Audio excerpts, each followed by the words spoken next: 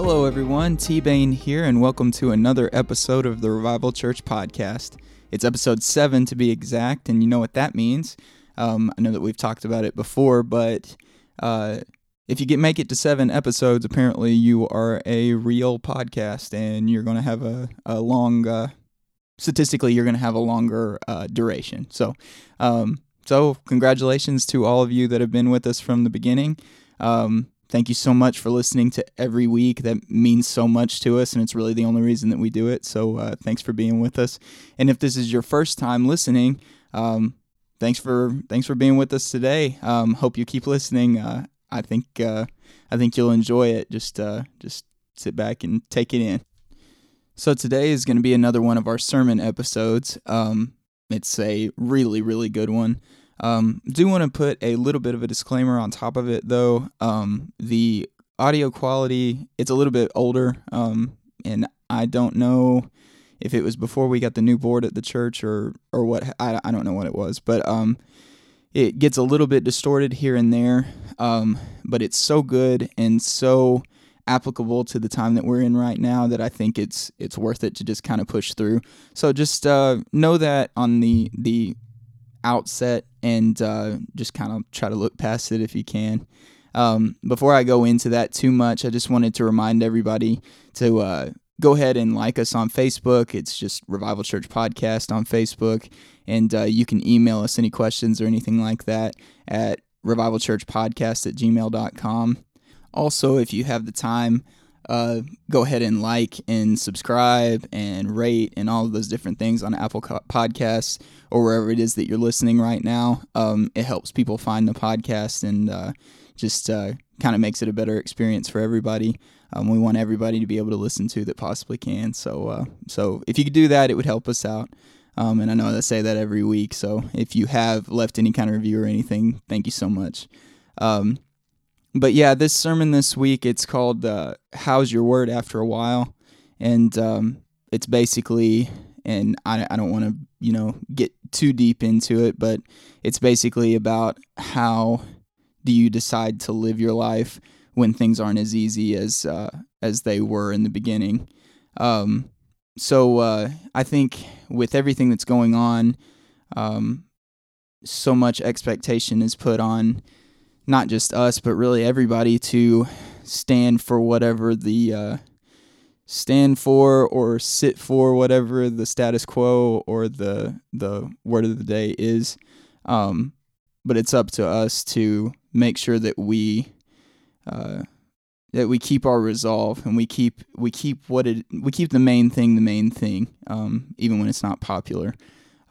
So without too much further ado, again, thank you all for listening so much. It means a whole lot to us, and let us know if there's anything that we can do different. But with all that said, here is How's Your Word After a While?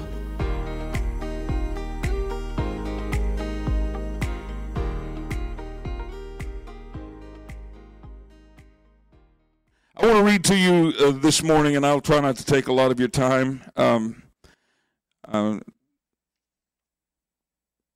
going to read to you about the book of 1 Peter to begin with, and then we're going to back up and we'll talk about Elijah for a moment or two.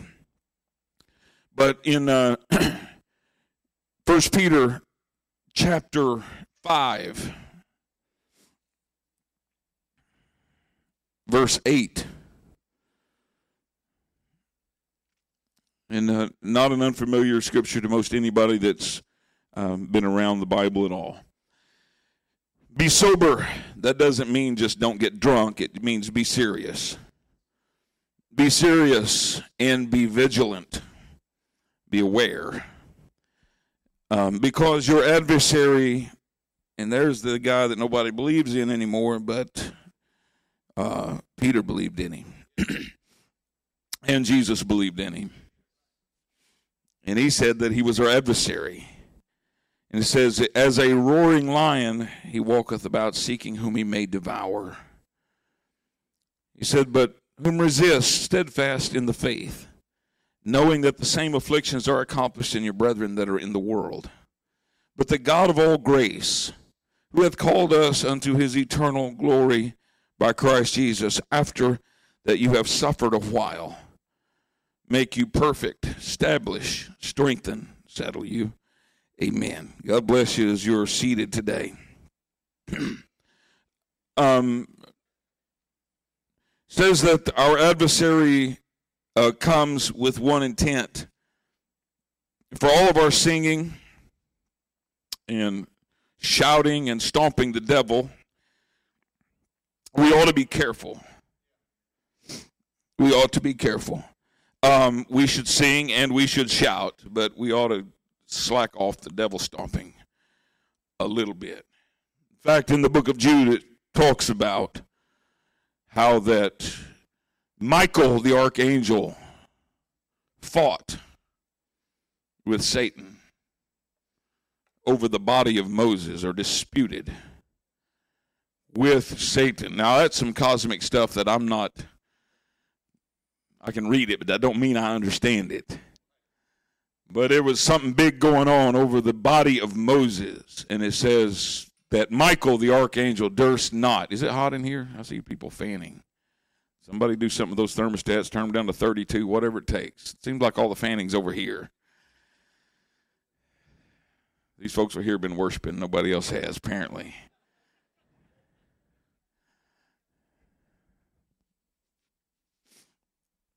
But it says that Michael the archangel durst not use railing accusations against him. That the archangel would not get all carried away, bad-mouthing the devil. He said, but it simply said, the Lord rebuke you. He is a little bit, for all of our bluster, out of our league. And he's been around for a long time. And Michael the archangel would not dare use railing accusations, would not dare. And nowhere in the scripture do we see the right given us to flaunt him. We are to flee those lusts. We are to resist him, and he flee from us. But so we need to understand that, and his intent is not masked. His intent is to devour. There's not a stronger word, I suppose, in the English language. It's stronger than destroy. It's stronger than, you think of a devour. It's the same thing as eating, but it's really stronger than eating. Because, I mean, you could say that lion ate that gazelle, but you still got some fur and some bone and some.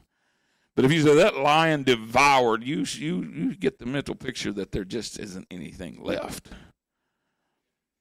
And devouring is a strong, strong word. And you need to understand that that's what his intent. There's a lot of things in the news recently about the opiate addiction crisis in America.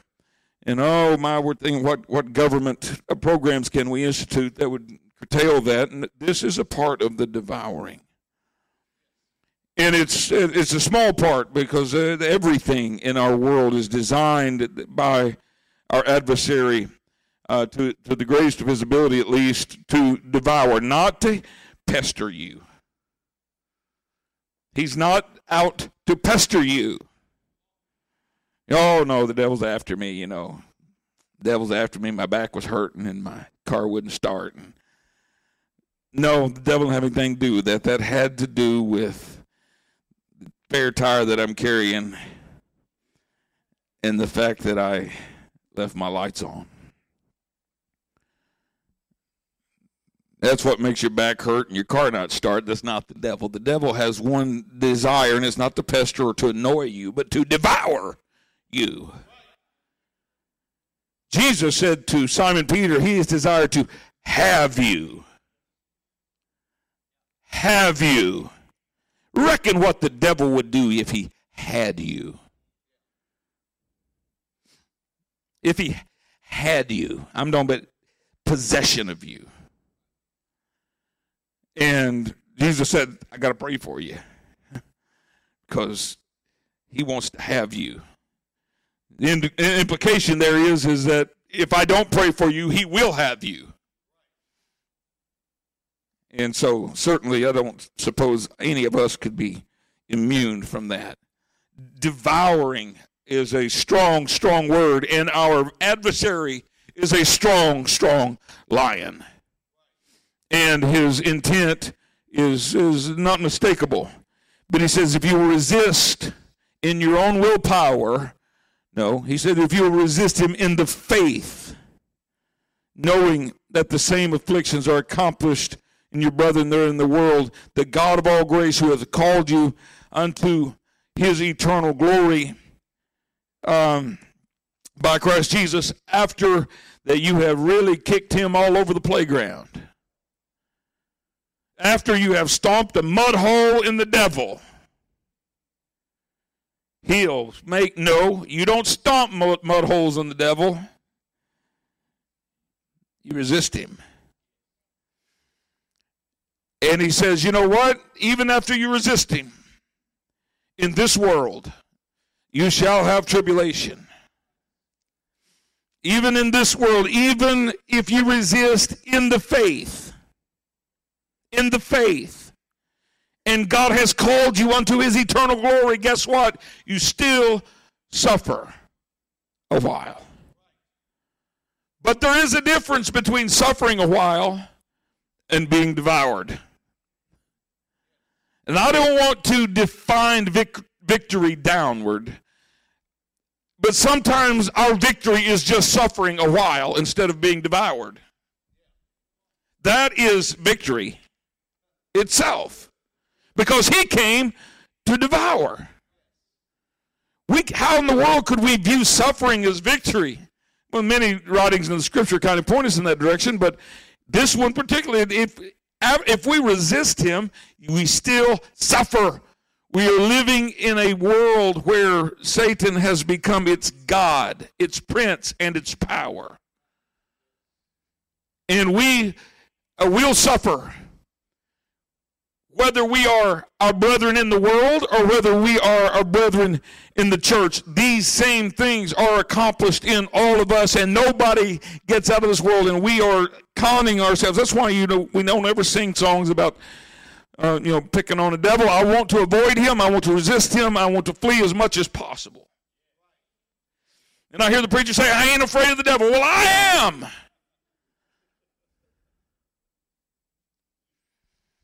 Because he wants to devour me. He wants to have me.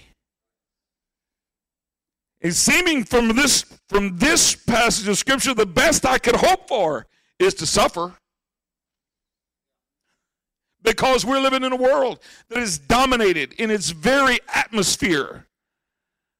The prince and the power of our atmosphere is the devil. He is the god of this world who hath blinded the minds of them that believe not. Hope you understand that. Let's talk a little bit about Elijah. Elijah has witnessed an enormous downturn in his nation, and he felt responsible. Ahab had become king, and it says in the 16th chapter of 1 Kings, and we're not going to read that, but in the 16th chapter it says that Ahab had become king, and it said a little bit about him, and it said that he did more to provoke the Lord than all of the kings that were before him. He did more to provoke, and don't do that. This is just if you want a wise word from your pastor, this is it. Write it down. Don't provoke him. But Ahab had done more to provoke the Lord than all of the kings of Israel before him. And that's a pretty amazing statement. And he had built groves. And you say, well, what's wrong with building groves? Well, they were idols. They're, so harmless pieces of wood. Well, that's also where people burned their children. And this is where they offered human sacrifices to pagan gods, and that's where it always ended up. And Elijah the Tishbite, it says in the 17th chapter, first verse, who was of the inhabitants of Gilead, said unto Ahab, as the Lord God of Israel liveth, before whom I stand, there shall not be dew nor rain these years, but according to my word. I will tell you when it's going to rain, and until I tell you it's going to rain, it isn't going to rain. He had to be awfully sure of himself. But he said that. He said, it's not going to rain until I say it rains. And the word of the Lord came unto him, saying, get thee hence, and turn thee eastward, hide thyself by the brook Cherith, that is before Jordan. And it shall be that thou shalt drink of the brook, and I have commanded ravens to feed thee there. So he went and did according to the word of the Lord, and he went and dwelt by the brook Cherith, and that is before Jordan. The ravens brought bread and flesh in the morning, and bread and flesh in the evening, and he drank of the brook. But it came to pass after a while that the brook dried up, because there had been no rain in the land.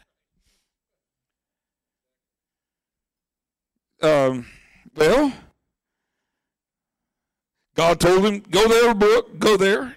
You'll have water. Obviously, it's a brook. And I'll take care of the food situation. Those ravens will come to the brook as well, and I'll see they have a few extra things in tow. And that's kind of odd, but that's the way God chose to do it. But it dried up. God didn't tell him, go there until it dries up. It just says, go there. And we have this thinking in our mind that if he says go there, that there you go. That's where we're always supposed to be. God called me to this brook. But no, it dried up. It dried up after a while. And guess what? When the brook dries up, the ravens quit coming. It didn't matter if they are coming. Bread with no water. He's not going to be whistling any tunes, let's say. And I don't suppose, it doesn't say in the Bible, but I don't suppose that the brook was gushing one day, and all of a sudden God just turned it all off, and the thing just dried up. I'm sure it wasn't gushing one day and bone dry the next, but a gushing brook became a flowing brook, and a flowing brook became a trickling brook, and a trickling brook became a dripping brook, and a dripping brook became a wet spot, and a wet spot became a dry spot, and then he says,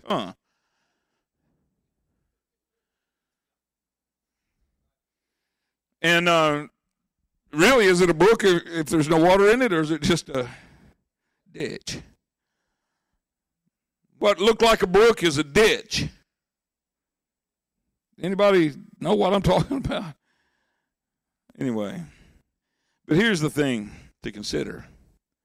Here's the thing that makes you think is that the drought, that the reason he was there to begin with, the drought was brought on by his word. He had the power to say, all right, I'm ready. He had the power to say, all right, turn the water back on. It's affecting me now. Well, we think that we are immune because of our faith or because of our doctrine or because of which church we go to or whatever. We think that we're not going to suffer and that none of the things that affect the world, our brethren that are in the world, are going to affect us. But it's true eventually, and we are insulated to some degree by our faith. We notice that Elijah had provision when other folks didn't, but even that, he had to suffer. There are some things that didn't go his way. And we think that because of our faith and because we chose a certain dogma to live by, or that we pray, or that we give, or that whatever we do, we think that somehow that immunizes us from anything in this world affecting us. But bank on this. The things which affect your brethren in the world will affect you eventually. Even, you say, well, I would never be hooked on the opiates, and I would never, but it will affect you. Somebody stole my nail gun out of the back of my truck at $400. What's that? You needed it. So I say I would never, although you never know what, don't ever, it's not, I just don't think I would ever even consider doing that to myself. But that, the things that of this world is suffering eventually get to me. They'll get to me via my children, God forbid. Some of you know what it's like for your children. Things that are going in this world that would never penetrate your faith. You've seen your children or your grandchildren affected and dragged down. The things that are in the world, they will affect you somehow eventually. The drought that is in the world will eventually find its way to your brook. But I thought God sent me there. Well, he did send you there, and he sent you there until it dried up. Well, then it's, of course, time to go. Amen. But this drought was in, it's unlike most of our trials. This drought was in his ability to fix. This drought was within his purview. He had the ability and the means to make it go away. What if you were suffering and you could make it stop? What if you were all alone in the desert and everything had dried up on you and you could make it just go away? All you had to do is acquiesce to King Ahab. All you had to do is back up on everything that you have stood for. All you have to do is back away from the things that have differentiated you. All you have to do, you have that ability. And you tell me that's not, it's hard not to just, okay, tap out.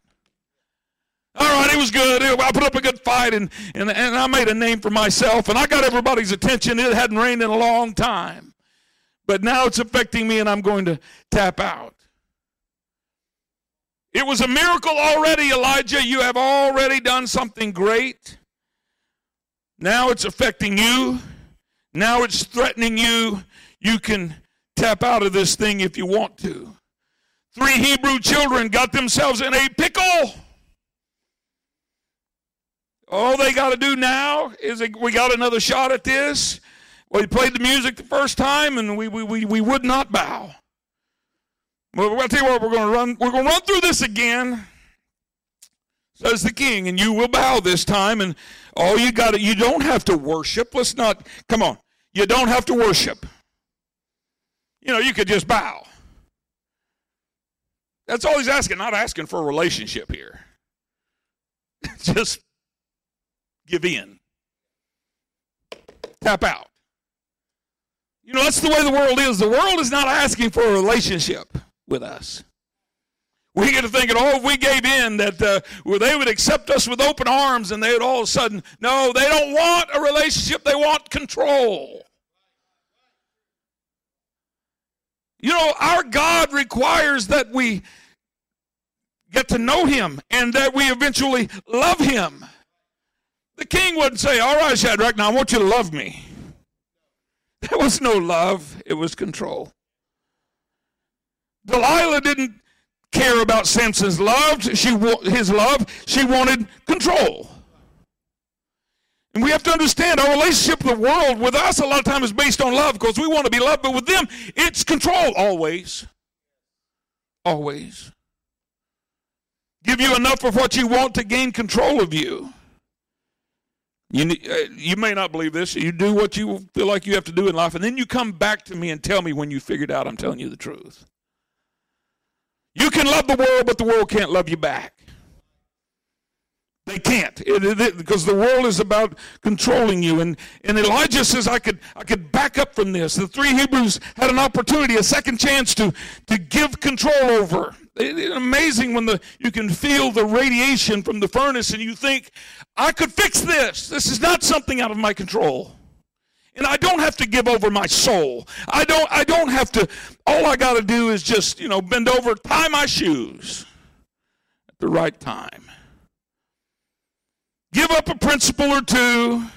Why am I required to go through life with this stiff upper lip and everybody else does what they want to? Give up a little bit and, you can fix this. But, they threw him in the fire and all that. And they didn't burn. How about that? They didn't burn, and not so much as a hair was singed on them, and they didn't even smell like smoke. And so we sing songs that the fire can't burn me, but it can, and it does, and it will. We take for ourselves the blessing. We talk about Abraham. He said, leave your kindred, leave your home. Leave everything, and I will bless you and make your name great. Oh, he's a blesser, and he makes you. We love to make your name great and the blessing and the sands of the sea and all of that kind of stuff and the stars of heaven. We don't like the leave part, the separate yourself part.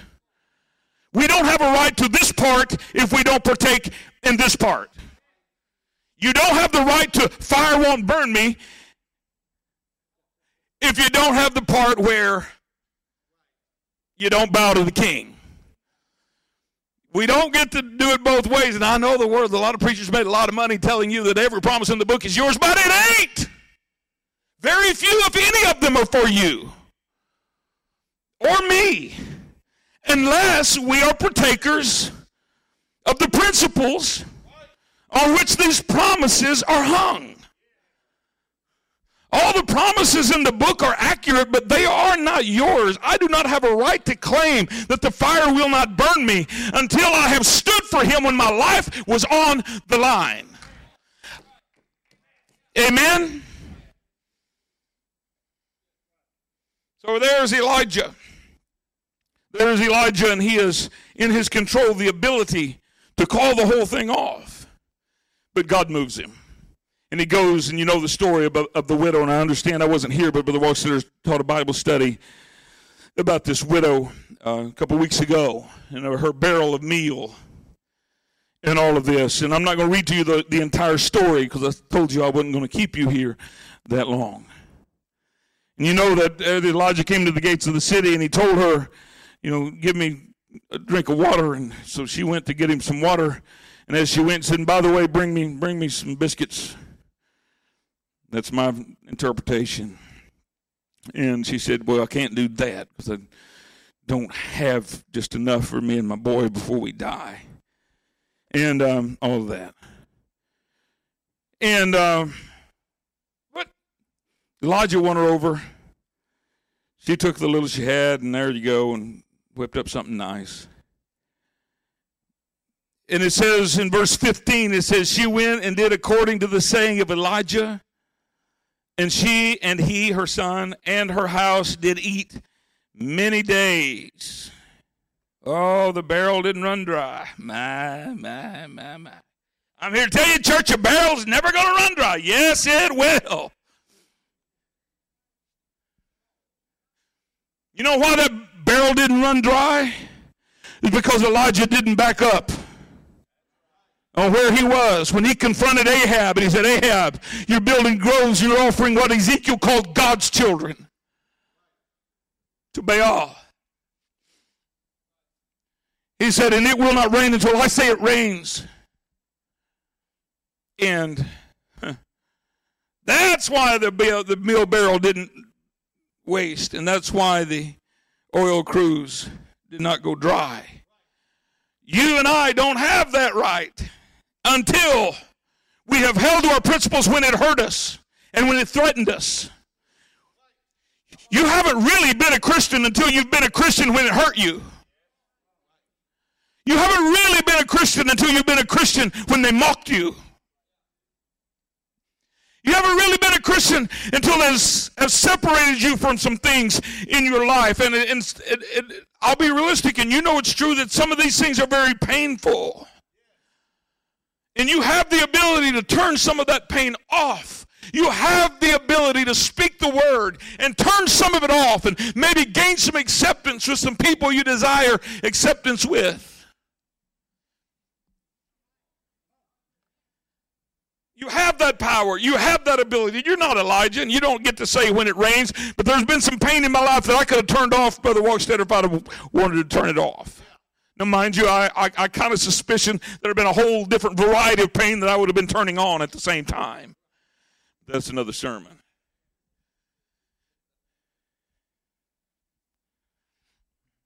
I'm not doing too bad. This could be worse. This could be worse.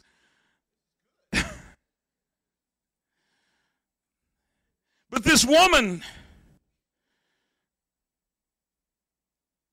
that he met, about the time the brook started to trickle and then to drip and then to dry, her meal barrel was getting low and then lower and then rock bottom. And her son, we find out later on, after many days, said after he came there and introduced himself, they got to know each other, and they found, because of Elijah, the meal barrel would not waste and the oil cruse would not go dry, that they ate very well for many days. Aha! Problem solved. I understand it now. God was bringing me here so that I don't have to camp out on the creek bank anymore. I get to live in this woman. He made it better for me, and I don't have to eat from the talons of buzzards.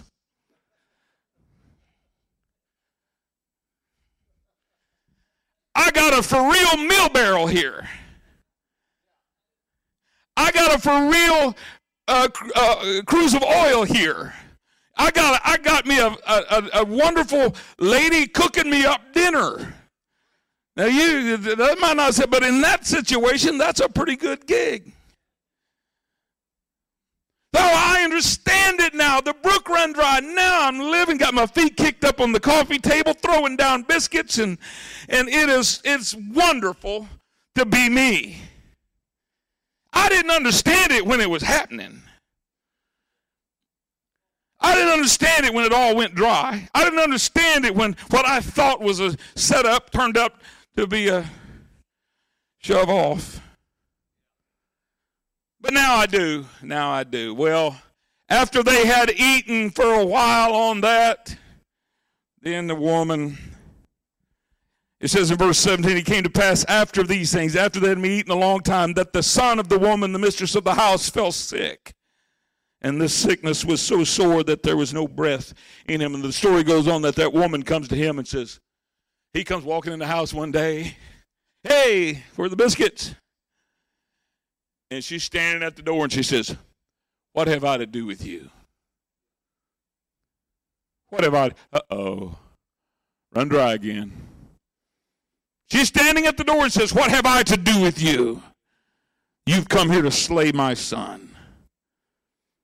And she was slamming the door to his face. Well, the story goes that Elijah goes. And he says, oh, raise up the child, Lord, we pray. No. This kid is laying there without breathing. And Elijah stretches himself, covers the body of that boy with his own body, and lays down on top of that child and cries out to God. And then he rolls over, and the boy's not breathing, so he rolls back over top of him again, and he cries out to God, and he rolls over, and the boy's not breathing. He rolls back over the third time, and he covers that boy's body, and he's crying out to God, and life came back. Whew. Now how about them biscuits? All right, we'll have them in a little while. Oh, but there's another promise, brother. Hey, if he did it for him, he'll do it for you. Oh, well, don't clap too fast because that's not necessarily true. He had another chance to snap his fingers and cause it to rain and all the problems to be solved. But instead, he went and threw his body on the ground and begged God for the life of this boy. And no, it's not, every promise in the book is not yours, and he is not obligated to do these things for us until we have held to our principles when it hurts. Have you ever been faithful when it hurt? All we talk about is the blessings, and believe me, there are many blessings to being faithful.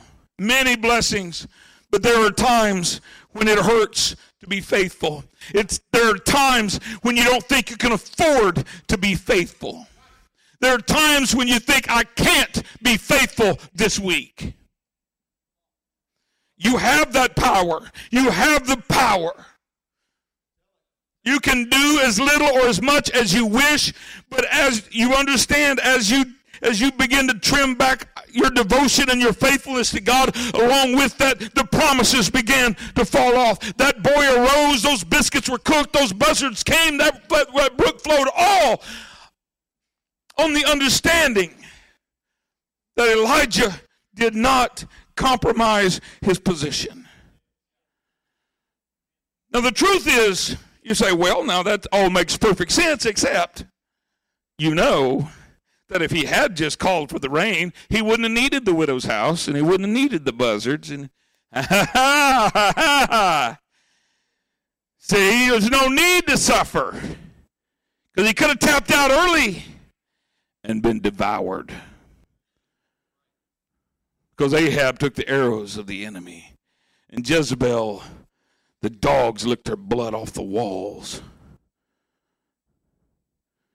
And you sign on with that. Oh, by the way, that's the Bible. The Bible's a very violent book.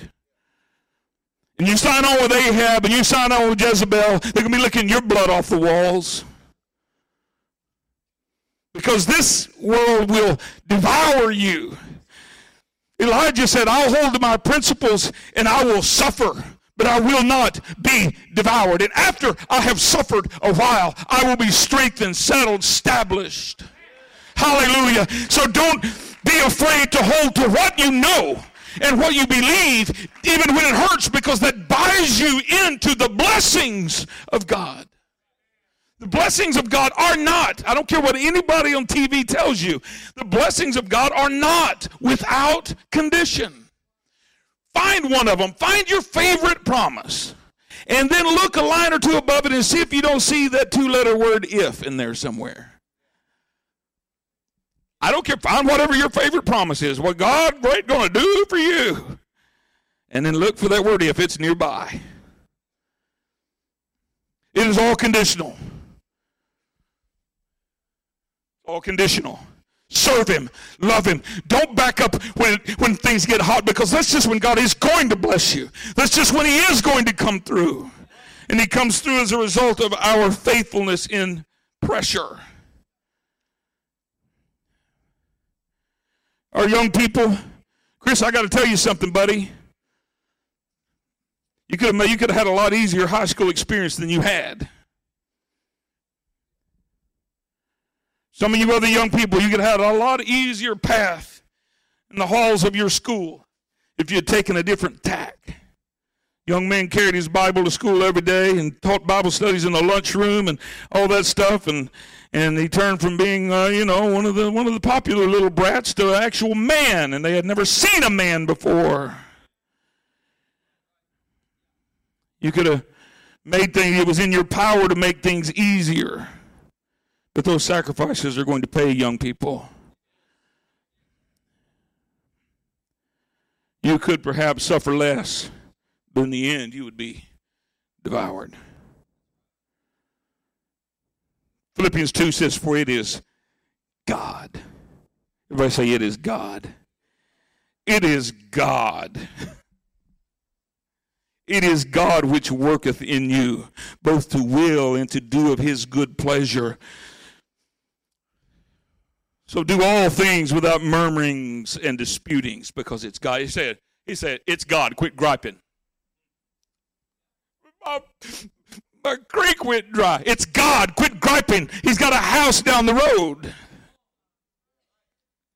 Well, I don't know. The buzzards don't show up anymore with the rotten meat in their claws. I don't know what to do. It's God. Quit griping.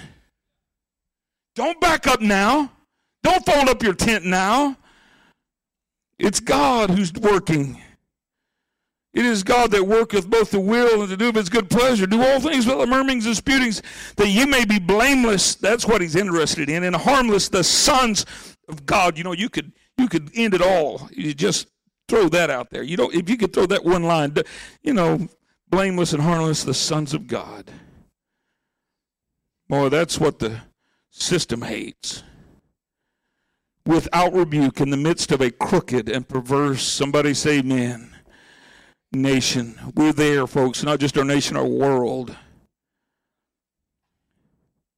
We got to be blameless and harmless. We've got to hold to our principles, folks. Sons of God without rebuke in the midst of a crooked and perverse nation. We could make it a lot easier on ourselves if we were a little more crooked and a little more perverse. Come on, you business folks out there. You might could pad that pocket a little more if you were a little more crooked and you were a little more perverse. You could make your education experience go a whole lot smoother if you were a little more perverse and a little more crooked. But we are called to be blameless and without rebuke in the midst of a crooked and perverse nation. But shut up, because it's God. Shut up, because it's God. This is God who's working in your life. And it seems awful lonely sometimes. He said, among whom you shine as lights in the world. He said, holding forth the word of life. How is it, Elijah, that you could get on your hands and knees and crawl over to that little boy who's dying, who can't even breathe, and lay your body over him and give life back to him? It was because you had not succumbed to this perverse and crooked world. That Ahab, despite his power, and Jezebel, despite her viciousness, never got their claws in you. No one could ever point their finger at you. You never backed up, and for that reason, you could hold forth life. Hold on to the words of righteousness. Quickly, I said I wouldn't be long, and I always do. Scripture says this about our sufferings. It promises them to us. That's one promise of God. You can say, it's mine, it's mine. We don't talk about those promises. But there's one promise that he made. He said, as long as you are in the world, you shall have tribulation. Now, that one's yours. You can claim it. Name it and claim it. That one is yours. Rejoice, church. And it has no conditions. It's on you and it's on your brethren in the world.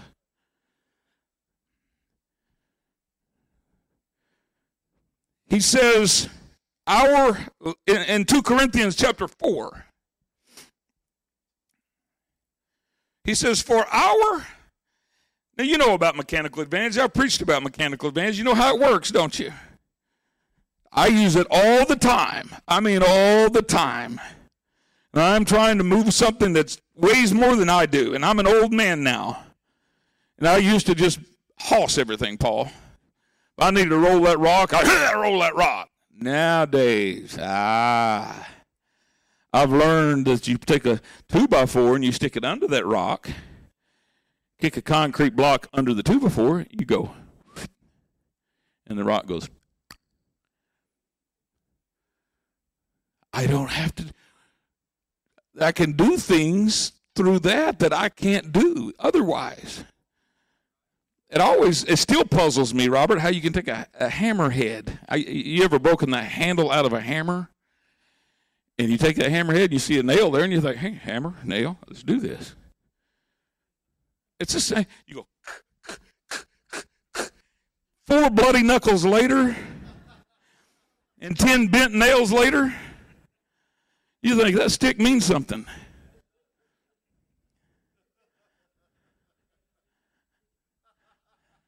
I don't know what it means. It looks like to me that it's the little metal part that does all the work. But there's something magical about that 9-inch little stick there at the end of the hammerhead that makes you can.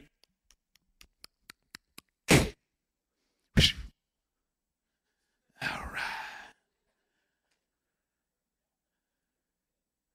That little piece of wood multiplied the force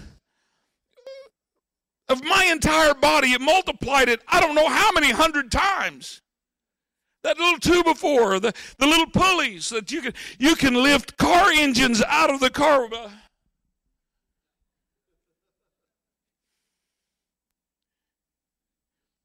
And you think, wow, that's magic. And it kind of is magic. I still don't understand it.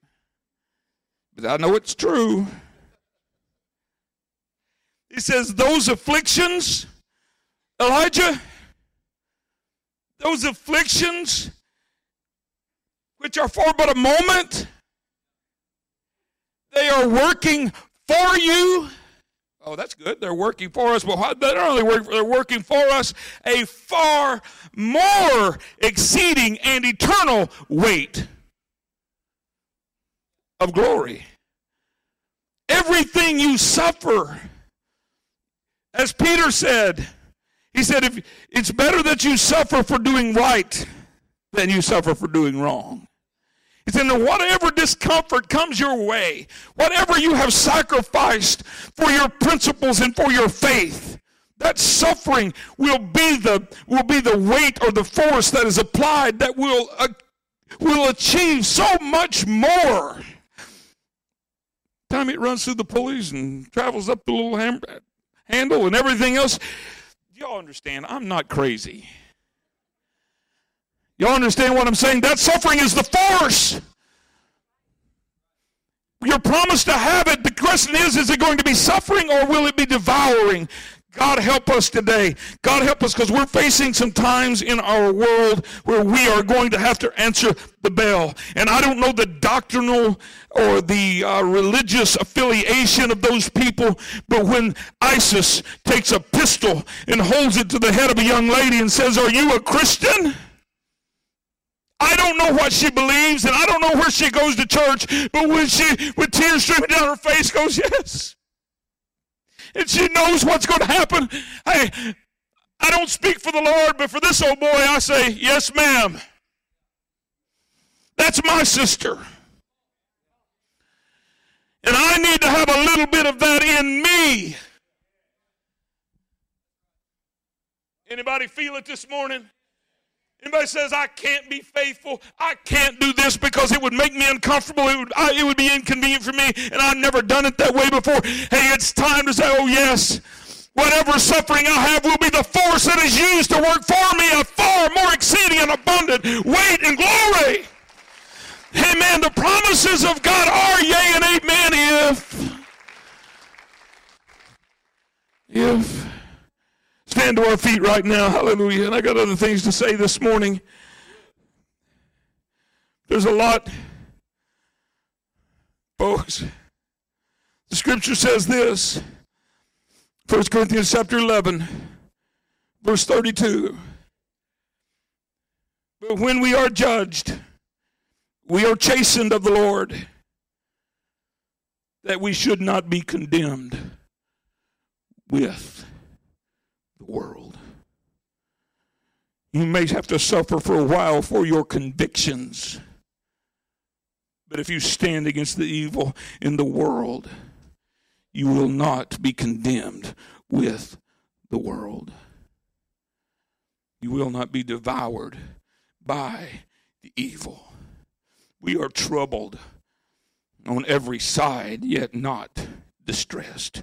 We are perplexed. It's a promise, but we are not in despair. We are persecuted. We are not forsaken. We are cast down. We are not destroyed. There's a difference between suffering and being devoured. There's a difference between being troubled and being distressed. There's a difference between being perplexed and being in despair. There's a difference between being persecuted and being forsaken. There's a difference between being cast down and being destroyed. We always bear about in our bodies the dying of the Lord Jesus, that the life also of Jesus may be made manifest in our mortal bodies. You will recover from the suffering. You will never recover if you let him have you. And that wraps up another episode of the Revival Church podcast. We'll be with you again in a couple weeks, but until then, may the Lord bless and keep you. May he make his face to shine upon you and give you peace in Jesus' name. See you later.